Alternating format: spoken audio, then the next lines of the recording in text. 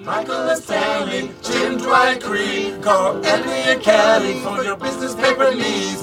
Dunder Mifflin, People Persons Paper Podcast. Dunder Mifflin, People Persons Paper Podcast. Dunder Mifflin, the People Persons Paper Podcast. Time out. Welcome to the People Person Paper Podcast, the show where we are going episode by episode through every episode of the hit NBC sitcom The Office. My name is Hilton Price, and with me every single week is my buddy and co-host, Mr. Brian Sittler. Hello, good sir. How are you, sir? I am good. Back in our fine city of Tulsa, Oklahoma, after a trip to the hallowed lands themselves. The hallowed lands. I had to make my pilgrimage, if you will. The pilgrimage to PA. To PA, not to Mecca. But to Scranton. It's well on its way. Maybe someday. Maybe one day, Mecca. I don't know. Looks cool. Looks crowded. Not going to lie. The Hodge, a busy time of year. The Church of Michael Scarn or Scott. Different church, but yeah. but you as the pilgrimage in the Church of Michael Scarn to Scranton, Pennsylvania. Yes. I mean, I technically wasn't even. This just goes to tell you how it is when you get there. You're not even in Scranton at the airport. You're in Wilkes-Barre. And because it doesn't even get its own name because it's Wilkes-Barre Scranton Airport. Okay, it is Wilkes-Barre. Wilkes-Barre? Is it Wilkes? Okay, one of the two. I'm not sure. I apologize to any listeners out there. Any Wilkes-Barrians? Yes, who are somehow found our podcast. Thank you so much. Welcome. But you have a fair, fine city from the far that I could see as I went in the other direction. Because you didn't go to Wilkes-Barre. I did not. Scranton. I went to Scranton. The closest I got to Wilkes-Barre was when I decided to visit the Montage Mountains, where our good friend Michael Scott once got to see Alicia Keys, and we all know what happened with that. Oh, he smoked. It was a closed cigarette. At least he thought it was a closed cigarette. That's right. And everyone else was doing it. Yeah. So it was fine. Yeah. It was fine. That was actually pretty. I wish I could have seen the amphitheater, but you know how it goes. They're kind of tight with that shit. So that actually is it's a beautiful place, Scranton, I must say. I was surprised. There's mountains and greenage, and it's on the outer. I mean, I will say where I stayed was kind of the rough and tumble. It was one of the nicest hotels listed in the travel reviews, but definitely had seen better days, I think. I didn't have much time there, and I should preface this by saying I was delayed, as we all have been delayed so often lately with the travel industry, 6.5 whole hours. So I had to leave I left around noon-ish, 12:30, whereas before I was supposed to leave around 5:30. Yeah. Maybe a little later than that, but it definitely limited my ability to see things because it kind of shrunk the schedule up just a little bit. Yeah. And as it turns out, I'm not really a fan of finding. I like going at my own pace. Yeah. I have nothing against schedules per se, but I found a couple places. Obviously, I had to go find the best pizza place in town. Exactly. Alfredo's Pizza Cafe. Which we posted a picture on the Facebook page. We did. It looked good. It does. It does look good. And you know what? Maybe if they made it a little bit better, it would have been amazing. But it just didn't sit well with my favorite stomach. Pizza? Yeah, I had some. Yeah, it wasn't my favorite pizza. They have so much more on there. I want to go back, honestly, and get something different. Okay. Yeah, there's a lot to it. And I love how they promoted it in the menu, as you all saw on the page. Yeah. The better one. I wasn't visiting Alfredo's Pizza. Pizza by Alfredo. Yeah. Those chumps. Yeah. Didn't do that. But then, and thankfully, right around the corner is the Poor Richard's stand-in. So it's actually a little hard. I was worried for a minute because I couldn't see it from the outside. It is inside a bowling alley. Oh, really? It is has its own little area, own bar area, and I'm blanking on the bowling alley's name. But I was a little worried, and then I saw it was there, and very kind people in there. I went in, had some drinks, had some laughs with the very kind bartender, and the patrons there were nice too. Definitely. Were they regulars from the community? They looked like regulars. Yeah, there weren't any. I stuck out like the sorest fucking thumb you've ever seen. Really? I totally was. They knew it. You were immediately. The tourist. There's a good. I've never been to Philadelphia, but if I had, there's definitely kind of a rough and tumble Philly vibe to Scranton. Yeah. It's interesting knowing like how the show that we're watching and why I'm there in the first place it's a blue collar deviates. town. Yeah, it's a blue collar town, and so just working men and women just trying to raise a family in humble times. Yeah, and it's honestly it's smaller than Tulsa. Really? So Yeah, I mean, sure. and I mean Dunmore is like down the road. I mean, it's not it's like 5-10 minutes away. I mean, I drove right past it. You know, I didn't get to see. I had to see, obviously, Poor Richards. I mentioned. I drove where John Krasinski drove. We saw on your page. Steps. I could see you took the shot of the what is it, a church or a clock it's tower the or whatever? pen paper tower. Pen paper tower. Okay. So it's the and thankfully that was there. Looked out just as how I thought, and the traffic wasn't crazy. So yeah, I think I was totally the only tourist who was there. Yeah. So it's not like I couldn't see anybody else who was just out and out like taking pictures of things and and it's been years and years and years. So of course not.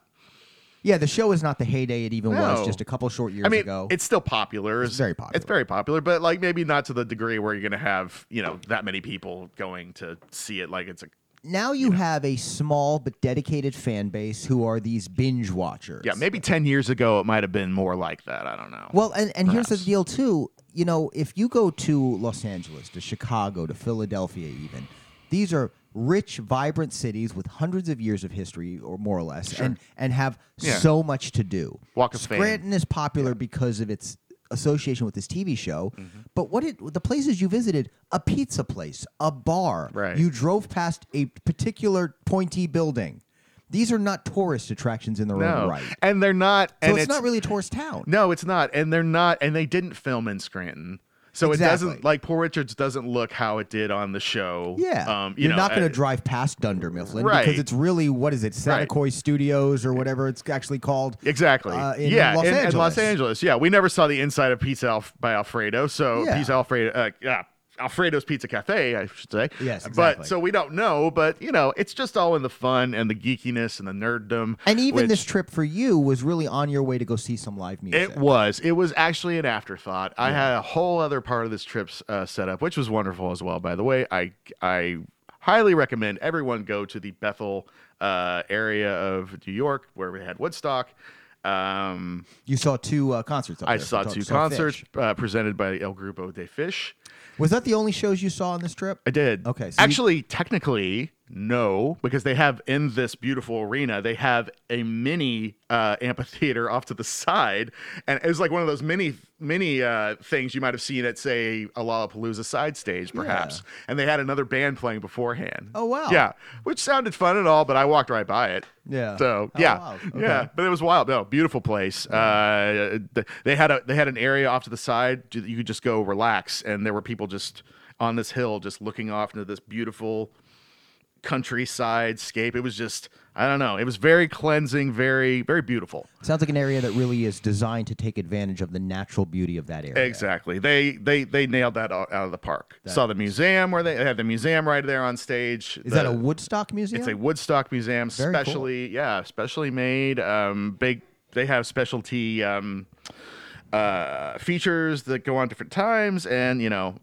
I made out like a bandit with T-shirts on this. Yeah. Because I got Woodstock and Dunder Mifflin. I'm sporting Dunder Mifflin today. You are rocking the D. I am. This is the first time I've watched it. I've worn it, so I'm christening this the correct way. So now back to Scranton. What would you tell listeners? Should they visit? They should. They should, and not just. And I would say, make sure you have more than one day to go. And don't just there's plenty of more things to do there than just seeing office sites. Yeah. So take advantage of it more so than I did, because that's what I would like. I would actually like to go back and visit sometime again. It seemed really nice. And why not too spend even more money in that local economy? Mm-hmm. This city that has kind of gained worldwide renown through the fictional antics of these characters. Yep. Why not at least say, hey, let's throw a little bit of our Tulsa money your way? Right. And I think the actors, I think the creators really like the fact that how the positive spin it's put, or the positive, all the positive things it's brought to the community and the city. And it's amazing from a show that barely made it to all that. Well, now here's a funny question for you. It's amazing. Isn't the president? Doesn't he have a connection to Scranton? Oh, he does. Wasn't he born in Scranton? Or I something? believe yes, he was. And you know what I did? Was there any? I drove on Joe Biden Highway. There's a Joe Biden Highway. President Joe Biden Highway. Now, while you were in Scranton, to get into Scranton, did you see any Biden memorabilia or? No. I didn't see any Biden memorabilia. So let me just here's my theory. My theory was now that as I made this connection was that you probably saw more Office references than you did Biden references. I did in Scranton. Now there was more. Yes, there was. You're right. And there was one street that was named after Biden, which I was right next. My hotel was right next to. So he had the two. Okay, but definitely losing on the board. Still lost. Yeah, still lost. You know, I mean, man, sorry, Joe. I know year. That's hey, you know, public servant's job isn't easy. You know, that's true. So, that's true. Right. You know, we all can't. He's not as endearing as say, you know, one Steve Carell. Yeah, that's true. Can't all be Steve Carell, Joe. He's a nice guy. You know, I don't hate the man, but I hate other people. Yeah. Anyway, moving on. I don't love the man though. No. I'm not going to say that. That is a shit job right now, and to try to coordinate all this shit, man. I don't know. It seems impossible to me, but what do I know? Oh yeah.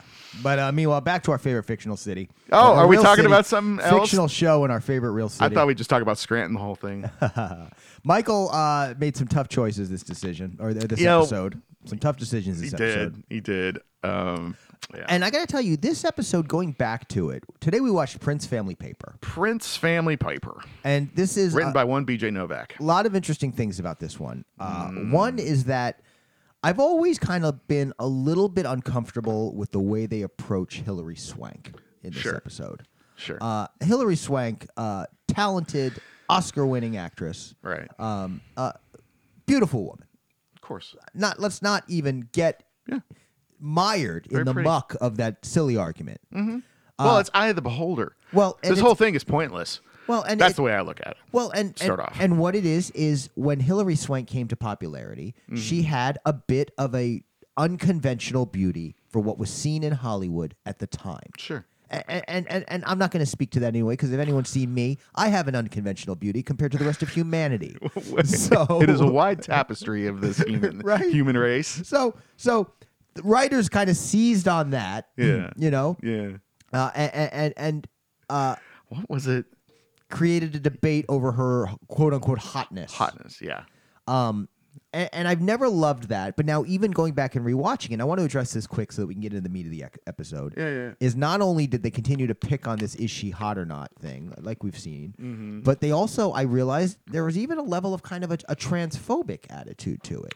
There was an element there. Kevin talks about the scene in what's the movie? It's Boys Don't Cry. Boys Don't Cry, where she is revealed as having a prosthetic penis in the movie, and he talks about that they're going to see a real penis, and this idea of obsessing over a woman or man's genitalia and what it implies for the nature of their gender is at its core transphobic. This is true. You know, I whether believe whether or not Kevin realizes it or not. And as cisgendered people, obviously, we're speaking in a place of not necessarily fully grasping these concepts. But to the best of my understanding, the correct choice in this situation would be to maybe just ignore all that shit entirely. Don't fucking worry about what's in his or her pants.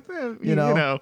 But obviously, we see how the obsession with sex and sexuality in culture, in pop culture, in Hollywood culture creates these kind of discussions. Oh, for sure. And that's really what I think BJ's going for in this. He's not trying to be transphobic. He's not trying to mock Hilary Swank. No. I mean, and right after he says the line about, Kevin mentions the line about him thinking about the twist that he'd actually be a male in real life. More, yeah. I mean, they immediately cut to Pam, who is like, not just shocked, like kind of like offended. Disgusted. Yeah. I mean, and they they really all try to make that little, Well, and then you asked an interesting question. You posited a theory Thank you. about how this scene may tie into the evolution of Kevin's character either during this time or definitely later.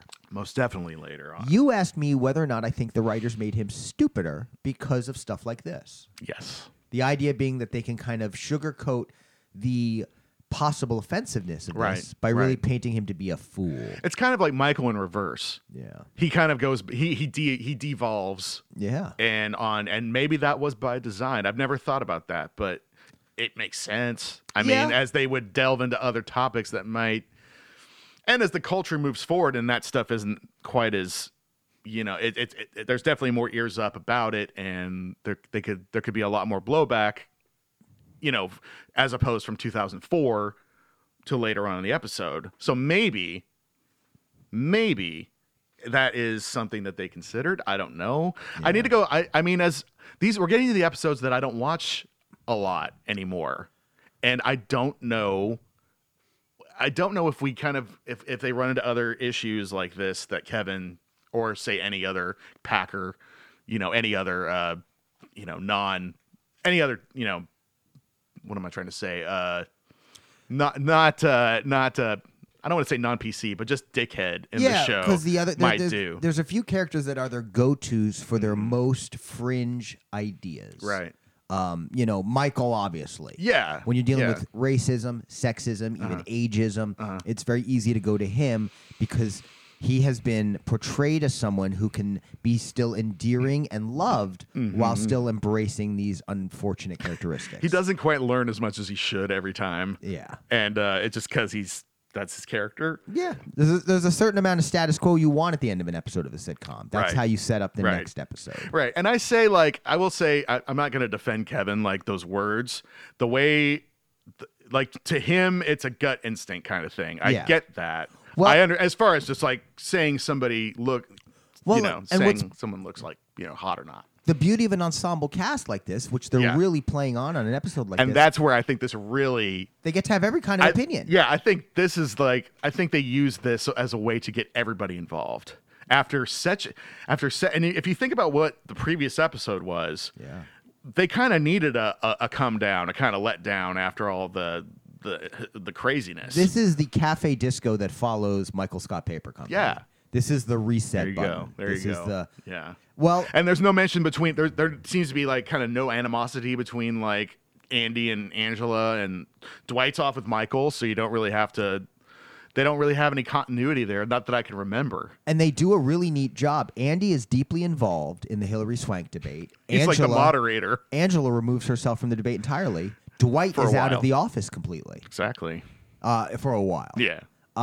And I think that's a neat way for the writers to kind of make sure that they keep those characters apart. Because I also noticed that this is the second episode in a row where Michael is away from the office for the bulk of the episode. Oh, that's right. Because during the duel, he's having the discussion with Wallace. Yeah, he just takes off. It's also an episode which relies a lot on the David and Michael interaction. It does. It sets things up and puts the bow on it in this episode, much as it was the core of the previous episode. That's right. You kind of forget how much they do bring back David Wallace around this time. Yeah. Establishing him more with Michael. Well, without Jan, they need a boss for him to bounce off of. They do need the figurehead, the boss, and we'll be making a change there eventually. Yeah. Coming up. But great for Andy Buckley. He's fantastic. He is fantastic. And he's great in this season, and we're really going to see him shine in the next few episodes as we get it. Or I don't know if it's the next few, but as we get into the Charles Minor storyline. Old Tech capture about him asking for a fax. That was a great bit. That was a great bit that showed Michael's intelligence, his core intelligence. I know. Because he makes his joke.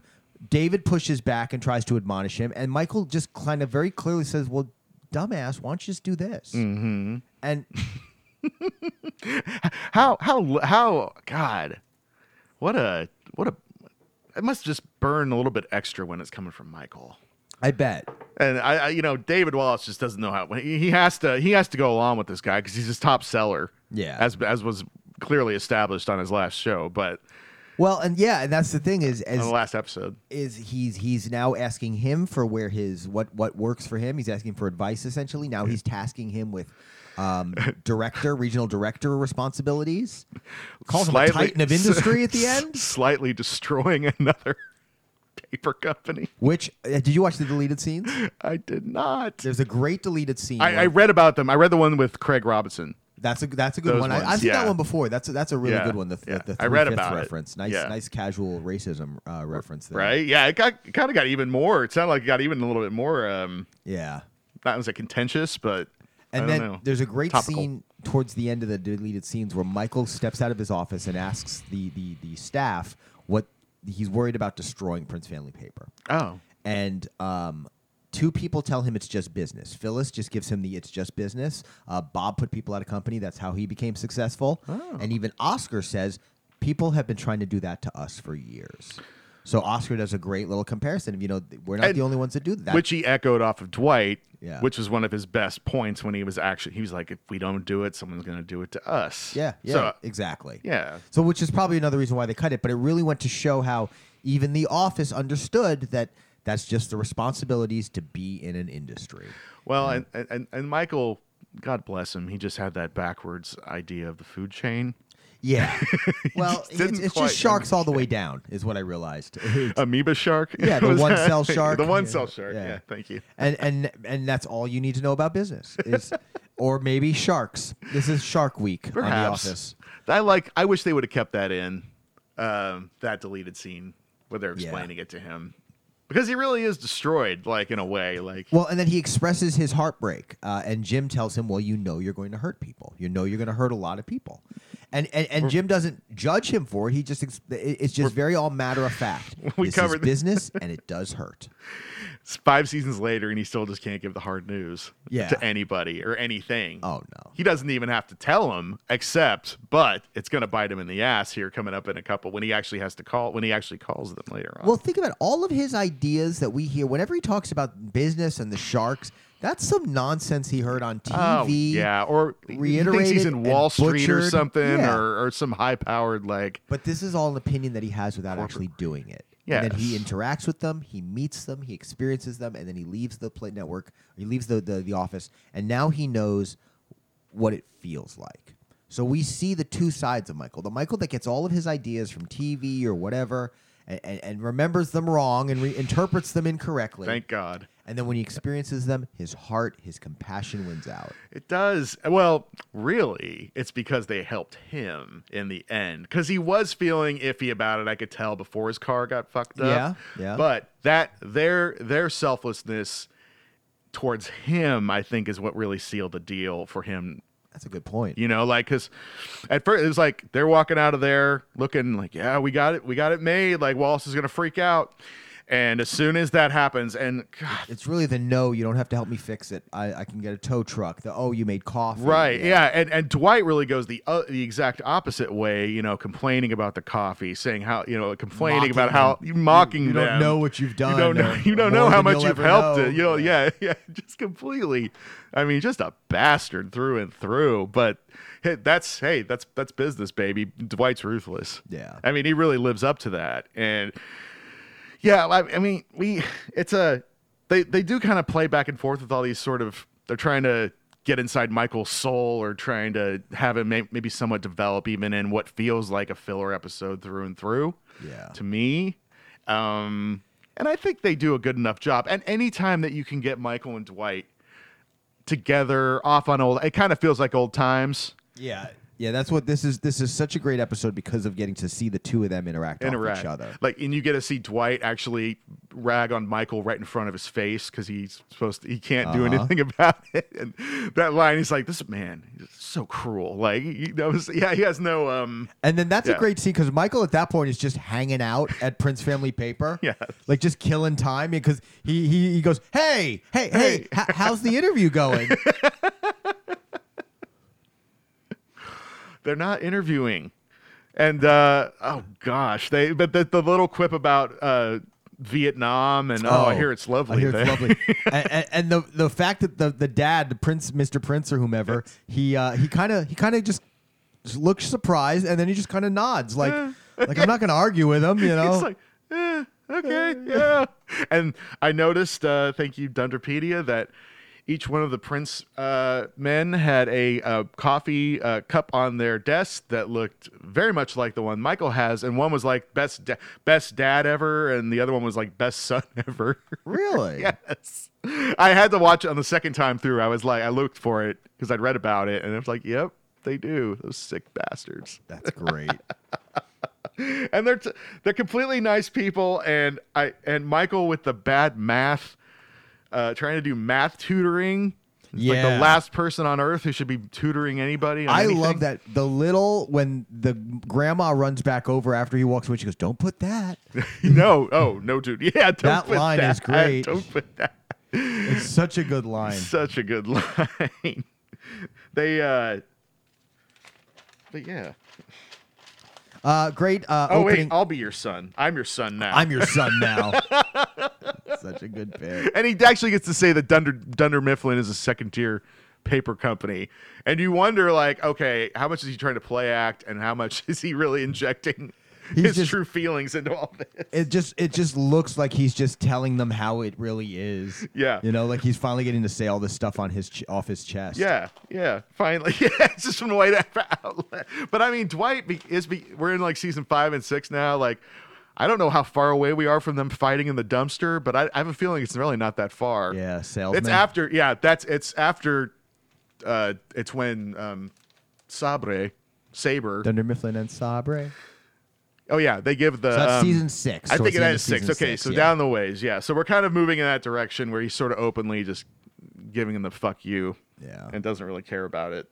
But he's right. I mean, Dwight really is the manager that they need right now. It's like just for the bottom line, better business. It's exactly what he knows exactly what they need to do. Yeah. And by the way, I've never seen Stanley Hudson give such an impassioned speech in my whole life. I love it because it's like a Shakespeare moment. It's an impassioned speech. It acknowledges things that we've a running theme with Stanley where he's dealing with his health. He's talking about diabetes, but not. Yeah, you know, talking about aging. Yeah, he's like, and from what my doctors say, like less or right? not as much, not as long. And obviously, you know, not to foreshadow, but looking at what our next episode is. Oh, that's going to be brought to the forefront of all our conversations. He was really trying. Yeah, he knew. He knew. He'd been warned. Yeah, and it wasn't even. It wasn't even his fault though. It wasn't his fault. Totally Dwight's fault. Man. They didn't. Yeah, Michael didn't help too much on that one either. No. I wanted to point out the one. Because it's a fun, like, hey, we're just having banter and talking shit and having a good time. You can look at it from like a completely innocent level like that, you know, debating a hotness, I guess. But it just feels so low stakes to what we've had before. It just kind of like, well, they just kind of threw that in there and just like, let's throw it in and see how it goes. I haven't really heard much backstory on the whole. On why this was their plot. On why the plot was the way it was. Yeah, this has never been. It's honestly one of my least favorite plots on the show. Right, right. Probably one of my easily bottom 10, maybe bottom 5. Like yeah. And I don't particularly have any irons in the fire about Hilary Swank. She's perfectly fine. I've seen a couple of her movies. I like her just fine. Yeah. Honestly, she's my favorite Karate Kid. So fuck them. Oh, really? Yeah. I dug that movie when I was younger, you know? I never did see it. Yeah, I was kind of over it by that point. When I was growing up, the only Karate Kid movies I ever saw, I didn't like the first one. I got bored. It came out when I was a little too young, and I just wasn't into action movies. So you did appreciate it later on. I like it now. I feel like I did too. It's fine, I feel like I appreciate it later on. I kind of digged. I like number 2. Yeah, I like number 2. I like when they go to Japan. Fun. I've always appreciated Japanese culture growing up. Yeah. I love the little drum scene at the end and the way they kind of did that whole thing. And I liked the idea of the next Karate Kid. Growing up, I always thought that reboots and remakes were a neat idea to see what writers came up with. And having Pat Morita stay on as Miyagi and train a new student, there was just a lot of things that I thought was interesting about that. And then they played the shit out of it on basic cable when I was at just a certain age in my life where I was watching a lot of that. So I just kind of like that movie. You know, I haven't seen it in forever. I know it's not great. But I like Jurassic Park 3 for fuck's sake. So I fully admitted that sometimes I just enjoy entertainment. You know what? It happens to all of us. Right? Everybody has the movies they like, no matter how good or bad they might be, you know, quote unquote. But, you know, besides random stuff like that, I don't have any particular interest in Hilary Swank. She's not an actress I've ever particularly followed. I've never loved this whole hot or not nonsense because, like you say, it's in the eye of the beholder. Yeah. Obviously, like Jim says, she's a beautiful movie star. She's, of course, hot, and I'm sure many, many people think so. I would be attracted if she came in the room right now. She's a beautiful woman. Fuck yeah, she's hot. Yes, hot. And I'm using beautiful and hot very interchangeably. Yeah. You know, I mean, we're not talking about art, Kevin. We're talking about a person. Beautiful, hot, and would I do her are very much interconnected. I do like though that he doesn't know that he doesn't have full access to the internet, and that's how he finds out. Yeah. Because he has had issues in the past, as we've seen. But that also makes me wonder, like, what has he thought when he tried to go to sites that he can't go to? Because, it's just down. It must just be down. It's just down. Yeah. And then he's like, cookies. Cookies. My favorite day. That's coming up soon, isn't it? I love that scene. I don't know. That's a couple seasons. That's like season 7. That's like season. Yeah, it's on its way. But they But yeah, so this plot I've never loved. Well, and like Oscar's like presentation that he actually puts up, and it's like the symmetry. Yeah. I can't. What's the damn word he uses? Philophilia or some shit. I don't know. You're close. You're in the ballpark. They definitely uses syllables. But they kind of even. I think it's either Jim or Pam. They show just sitting there, just like their mouths just drop. Like, what the fuck are you talking about? Well, like, and then his whole thing about symmetry, and then he says that she's not hot. And I'm like, I thought the whole thing was that means that she is. I don't know. I'm not. Everybody has their own way to explain and justify things. Maybe that's what they were going That's for. why I'm not and a face scientist. Really. No.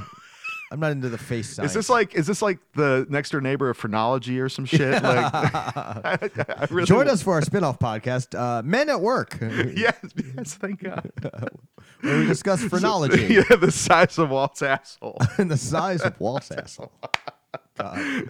That's a good movie. It's a wonderful movie. That's one of my Hall of Fame movies. Keith David, Emilio Estevez, Charlie Sheen, when he wasn't crazy. That's a good one. I know. It's a good reminder he wasn't crazy. Yeah. And at least his brother sort of never went crazy. That was good. Emilio? What's Emilio up to? He's just doing his I thing. think he's a right-winger, isn't he? Yeah. Oh, I didn't know that. I would hope not. No lack of love if any of our fans are. We love you too. Yeah. We're not getting political. This is no LA. We do have an. This is probably not the best time to mention that we do have an email address now. Apparently, we do. Send us a complaint. peoplepersonspaperpodcast@gmail.com. P4 podcast was not available. Sorry about we're legit. that. We've been lying to you for years. Well, not really. We'll jump away from the topic real quick and talk about. We do have the email address now. peoplepersonspaperpodcast@gmail.com. Feel free to send us an email. Yeah. Stop by the Facebook page. We don't update it as much lately, but we are there, and you'll see. I need to share some more photos from my trip, so I will be doing that soon. Great. Because I couldn't figure out. It was my tech ability was lacking during my vacation. I wasn't able to do it. So it happens. You had to focus on driving. I appreciate you sharing that first one that I posted. Yeah, so. sure. Yeah, I was driving. There were hippies to go see. There was fish to see. So I mean.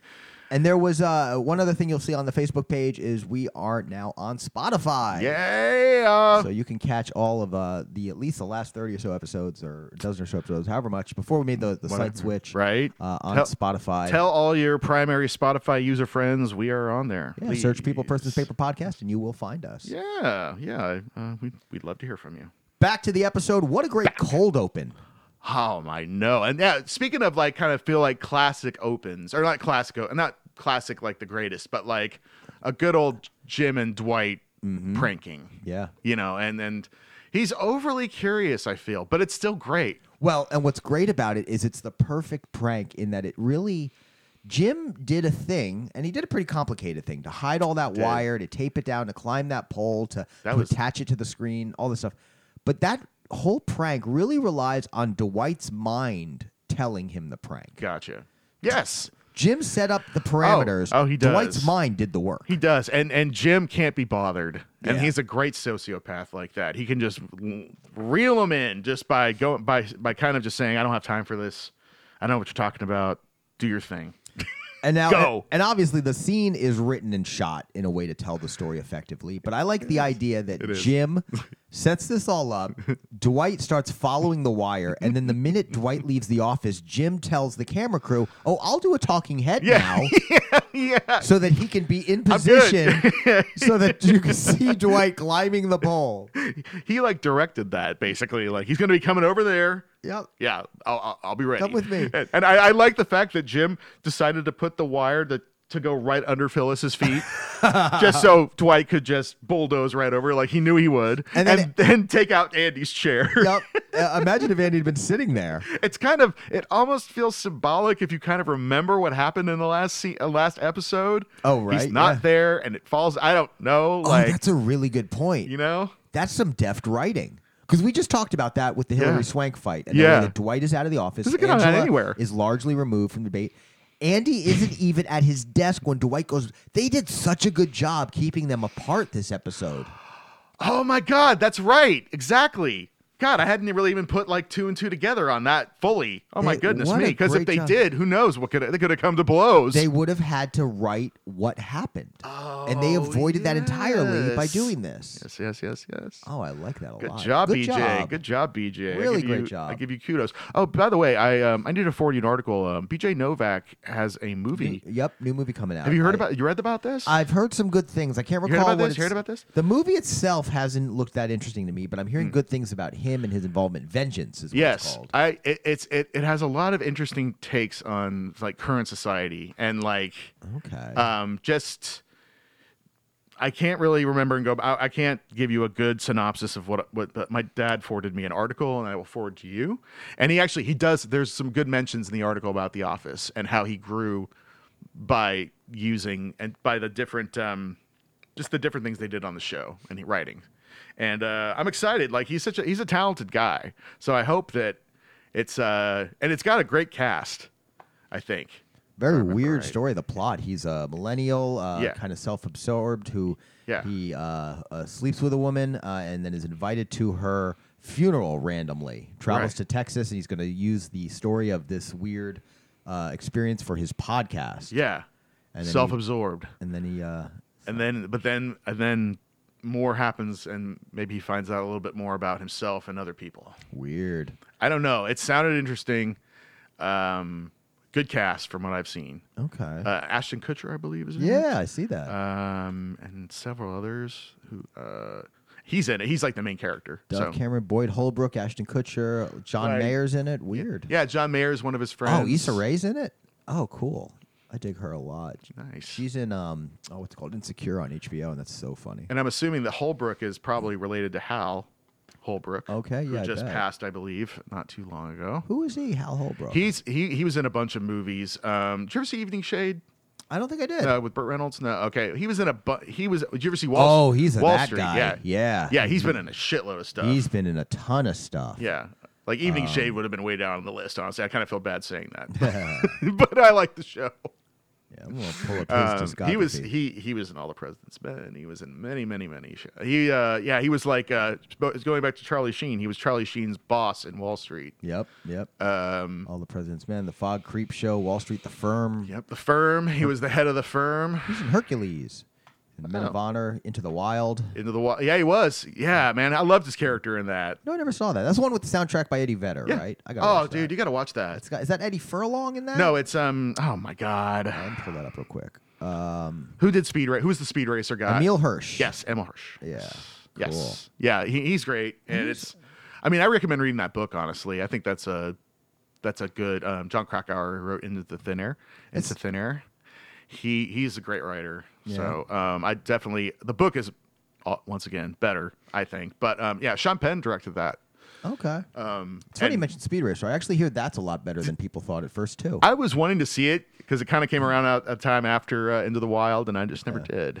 I'd rather see Baby Driver. Actually, I hear that's really fun. You ever seen that one? I saw part of that. I liked what I was seeing. I watched maybe the first 20 minutes. It definitely had a great style, and I was interested. Right. Good but soundtrack, I guess, was good, too. Yeah, very much so. I didn't stick with it for whatever reason. I don't remember what the circumstances were. We're a distracted country. Yeah. And then, honestly, I haven't gone back to it, mainly just because of Kevin Spacey. Oh, I forgot he was in that. Yeah, oh man, yeah. And I don't fault people for still either supporting projects that happen to have a problematic person in them, and even supporting problematic art. Yeah. I will fully admit I listened to probably more Michael Jackson than I did when I was younger. So sorry, kids, but I get it. As is, you're right. Yeah. You either choose to separate the art from the artist or you don't, and that's fine. And it's really up to you. There's certain artists that I don't listen to anymore because of that stuff. Yeah. There's certain artists that I do. Right. And I just my thing is just try not to judge people for that. It's a damn shame that American Beauty doesn't mean as much to me as it used to. Exactly. Yeah. And that's just I'm not like projecting. I'm not making it into something. It's just the way I feel. Like I gave up Mel Gibson, and I've never looked back because there's nothing he did that I cared about that very much. Okay. I don't care. Okay. Lethal Weapon, Braveheart. Whatever. Yeah. See, I was a big fan. Give me back my son. No, I am still a big fan of those movies. Yeah. I mean, that's exactly. just me. Yeah. Yeah. So it's. I mean, I haven't. apparently he makes a shitload of. He has a whatever happened to video. Like, have you seen those where they? No. It's always a WTF happened, and then it's a profile basically. His was like an hour long, but it was kind of fascinating. Yeah. And they do it with all sorts of actors and movies themselves. And I kind of was like, wow, what has he been doing? And it's just like a shitload of movies. It's amazing. Yeah, he's been busy. But it's just like nobody knows about. A lot of it's hardly. flown under the radar. Exactly. Like So he's still working. He's coming back a little bit more in recent years. Like he did that the sequel to that movie with Mark Wahlberg and Daddy's Home. Yeah. Was that Will Ferrell? It was Will Ferrell and Mark Wahlberg, I want to say. Yeah. And then Lithgow and Gibson were That's in the right. sequel Yeah, he was as they were the dads, right. Yeah. That was the most one of the highest profile. One of the ones things he's I done recognized since. that he'd done. Yeah. And of course he did like Apocalyptica and stuff. And Yeah. that was all after we found out he was an anti-Semite. So do you have the other? You got the other coaster over there. Give me I do. give me that I know. coaster. Here. Give me one of those. Keep in mind. Do it. I know. I didn't know why I had two. My cup ran Your coaster raneth over. I did. Thank you. Back to the episode. Back to the episode. At hand. Perfection is perfection. I wanted to say that, I wanted to say that since I religiously watch Better Call Saul right now, I just want to get on the record that there's a little insight phrase that they talk about. They talk about wolves and sheep. And the concept of wolves and sheep in this society, and all societies, honestly. And this is a classic wolves and sheep story. And Michael being caught in between. Yeah. He's not a shark. I mean, they call it shark. Same thing.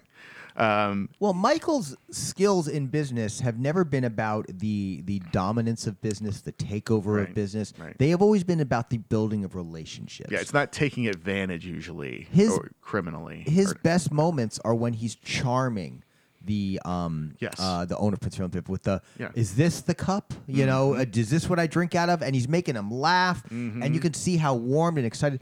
And that's the other part too. Is Michael is used to those interactions being beneficial for everyone involved. Think back to Chili's. Think back to is it Traveling Salesman, where they split up into the teams, and he's talking to the guy about his wife and the picture of him fishing on Lake Wanapawpack or whatever. Yep, which I passed, by the way. Oh, nice. Well, from a far, far distance, but anyway, we digress. Just in the same way you drove past Nevada heading north. I saw a sign that had Lake Wanapawpack on it. That was enough. That was enough for me. You drove in the vicinity. You also saw a sign that said New York City, 400 miles. I kissed goodbye to Jan. And I can't remember. I kissed another one. I can't remember what that was for. But think about it. The Tim Meadows chili conversation. Yes. They're laughing. Dunder Mifflin's getting business. The city of Scranton is getting affordable paper. The Traveling Salesman, same deal. Business is getting paper. Michael and Andy are getting the sale. Yep. This situation, he's having that warm interaction with the father at Prince Family Paper, and one of them's going out of business. You know? It's not a good thing. And Michael is watching his powers used for evil. With a child present. With a child present, who's already going to ruin this math career.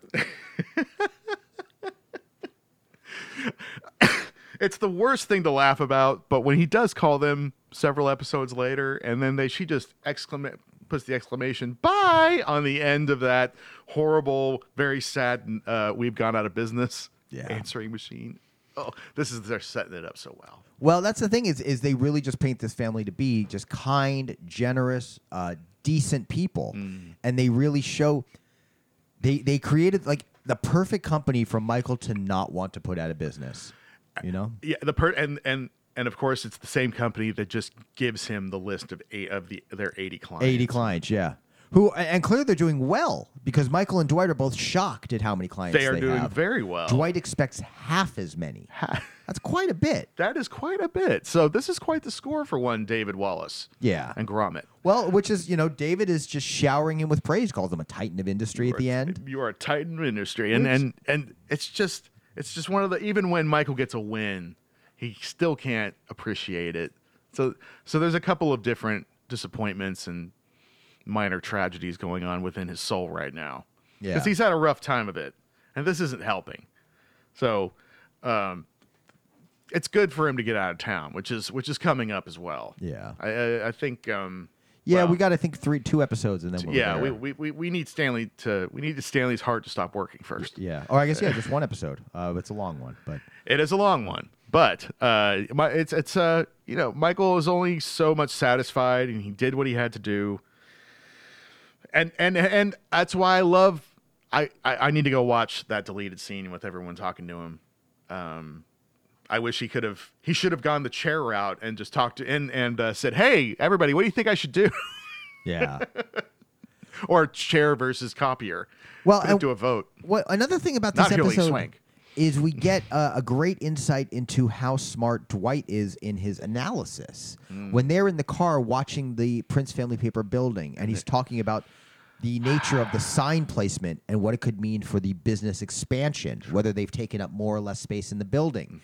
He's talking about them being on lunch hour and no new business coming in or out, no clients going out to lunch. Yeah, I wish I wasn't distracted by them eating. That's my thing. Because they're munching on They're peanuts munching on like or peanuts wasabi and totally, something. kind of took me out. I mean, maybe that was just sort of a salesman sort of trying to make them look like and snacking on protein before we go make the sale. so Dwight's making those very analytical comments, and Michael tries to emulate that. Yes. And he looks up at the sky and says, "Cloudy sky, could rain."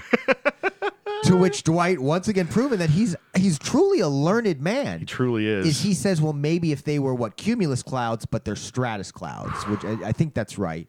And I think that's because only one of those is the typical thunderhead that's known to produce rain. Exactly. And that's, this kind of stuff that we learned in 9th grade science maybe, but I don't really remember. No. And, I mean, the only reason I even have any familiarity with it lately is because I work with a meteorologist. Hey, yeah, that's why you can remember that, because I couldn't remember. I can talk a little bit about clouds, yeah.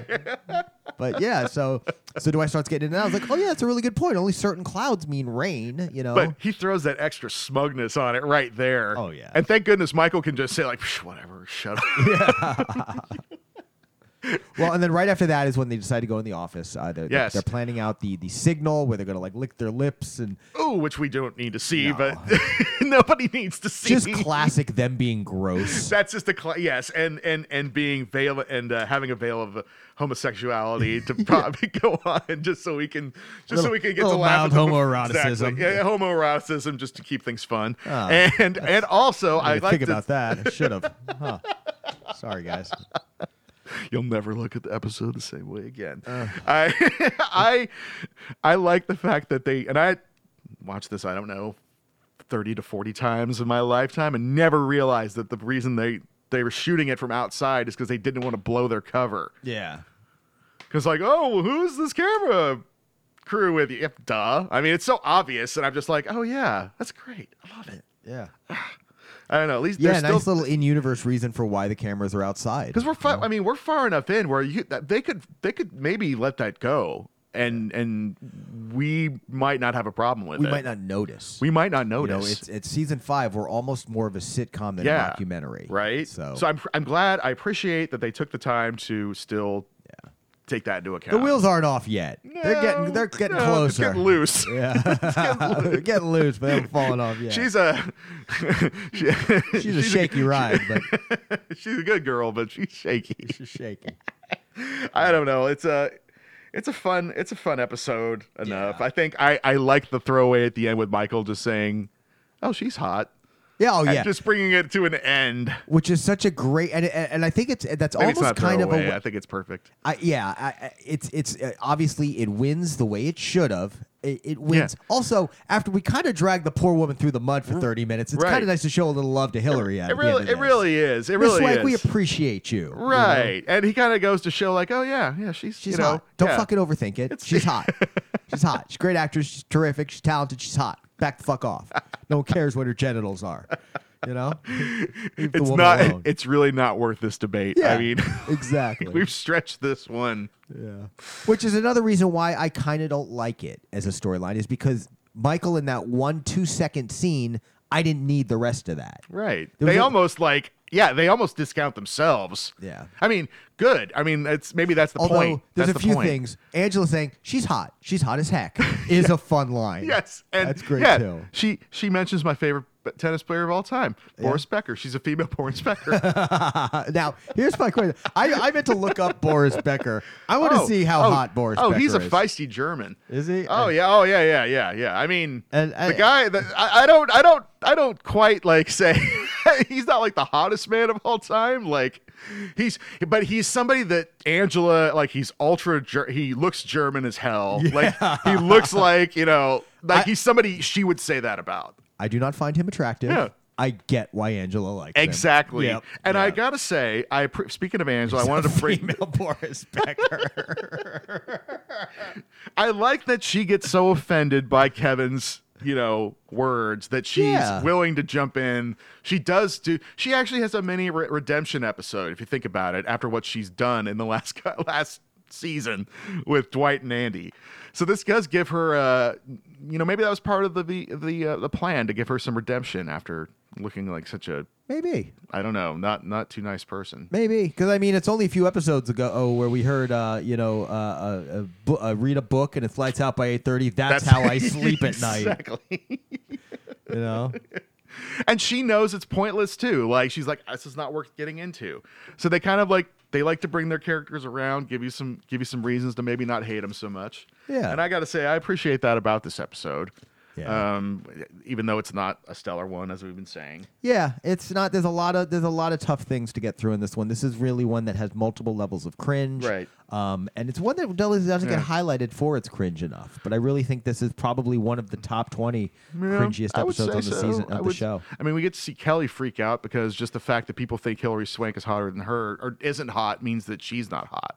Well, and that's a really insightful line into Kelly's psyche. There, yes, is the idea that how much she compares herself to the stars of Hollywood. Exactly, like as Jim was saying, we look at these stars not really as people, as more characters. Characters, yeah. And we don't really take all that, and that's. And she's she should have been way more involved in this episode, I say, because this is right up Kelly's alley. Really? Like, I mean, she could bring up different other stars, and I think she could add a few more lines. The only deleted scene I saw with her was really an expansion of that, where she's back in her cube crying. Toby and Jim try to console her, and when they realize it's not going well, they just kind of wuss out. It's like, what can you do? It's not good. It's not a great scene. Doesn't look good for anybody. I don't know. Like, BJ could have given her more. Yeah. I don't know. Maybe they're fighting then. Maybe so. Good stuff. Michael's bittersweet chocolate analogy at the end. I get it. Yeah. I mean, who's this even for? I do get the idea that Michael would not appreciate bittersweet chocolate. He's probably not a dark chocolate guy. No. He's mint chocolate chip all the way. Mint chocolate chip. Yeah. I mean, if you're gonna go slightly off skew of chocolate, he's going the minty way apparently. So, but I get it. Like dark chocolate. I guess that's the same thing as sort of what he's talking. That's what I call it at least. It's bitter, bittersweet. Yeah. It's definitely an acquired taste. Yeah. Like you kind of wonder like, what's the point? Why? Good. But it is good. But it's sort of like, why do they make IPAs? Yeah, exactly. So I kind of like both. Maybe this episode really is. It's a bittersweet episode. Yeah. There's a lot of puckering, and there's a lot of like, okay, that part's cool. Okay. Well, I mean, like, as funny as the chase scene is, kind of buffoonery, it does kind of feel like, okay, like I guess one thing I did realize is like he forgot his keys. Like that was supposed to sort of be the gag. That was funny that he runs all the way back in, grabs his keys, runs back out, and actually gets in and out of the building twice. He does, and twice. Kudos on Dwight for knowing the escape routes and knowing how to capture him. Dwight. That tracks. That's. And they do use the classic when he's trying to explain his point of going midway through a Lord of the Rings. I love that. And so many people died, but if Frodo had given up. Yes. This is. And that was like his closing argument right there. And like it's like when he's talking about Lex Luthor and like Smallville. Yeah, it's like, and I think, and they just kind of go in the middle of his story. And Michael's not saying, once again, he's just sitting there, just like looking straight ahead, like dejected. Yeah, so they do entail a lot of like classic Office, stuff we've seen before. That still works. It's still funny. And it does work. And you don't really even think about it that it's until you've watched it, say like 10, 15 times, or hey, may start a podcast about it. Right, exactly. That you're like, oh yeah, they kind of did that before. Oh yeah, they kind of did that before. It doesn't really matter. Well, and it's it's good to look at things in changing context. It's good to re-examine these arguments. And there's no fault in a great quality show making choices that you wouldn't agree with. Yeah. Or even choices that can be universally agreed upon as missteps. I'm not saying that's what anything what happened here. Yeah. The trans line I'm not exactly thrilled about. But, yeah.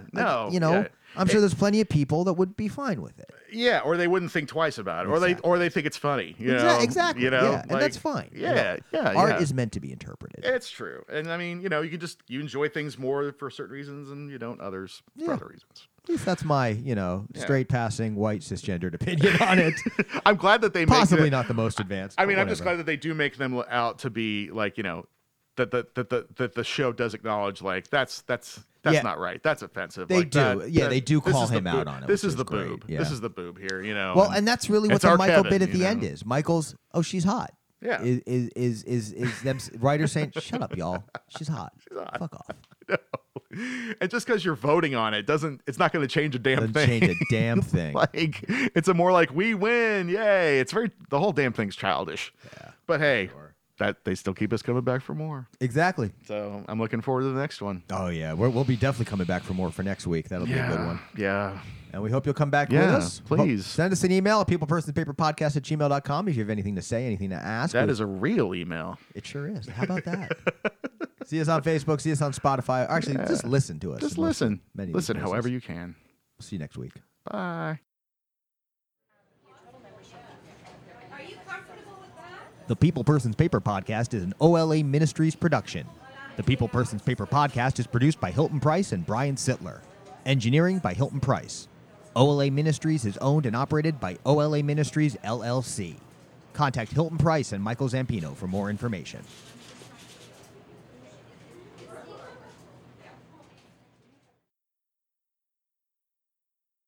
PCP. They mean it. Angel dust. Whack. PCP.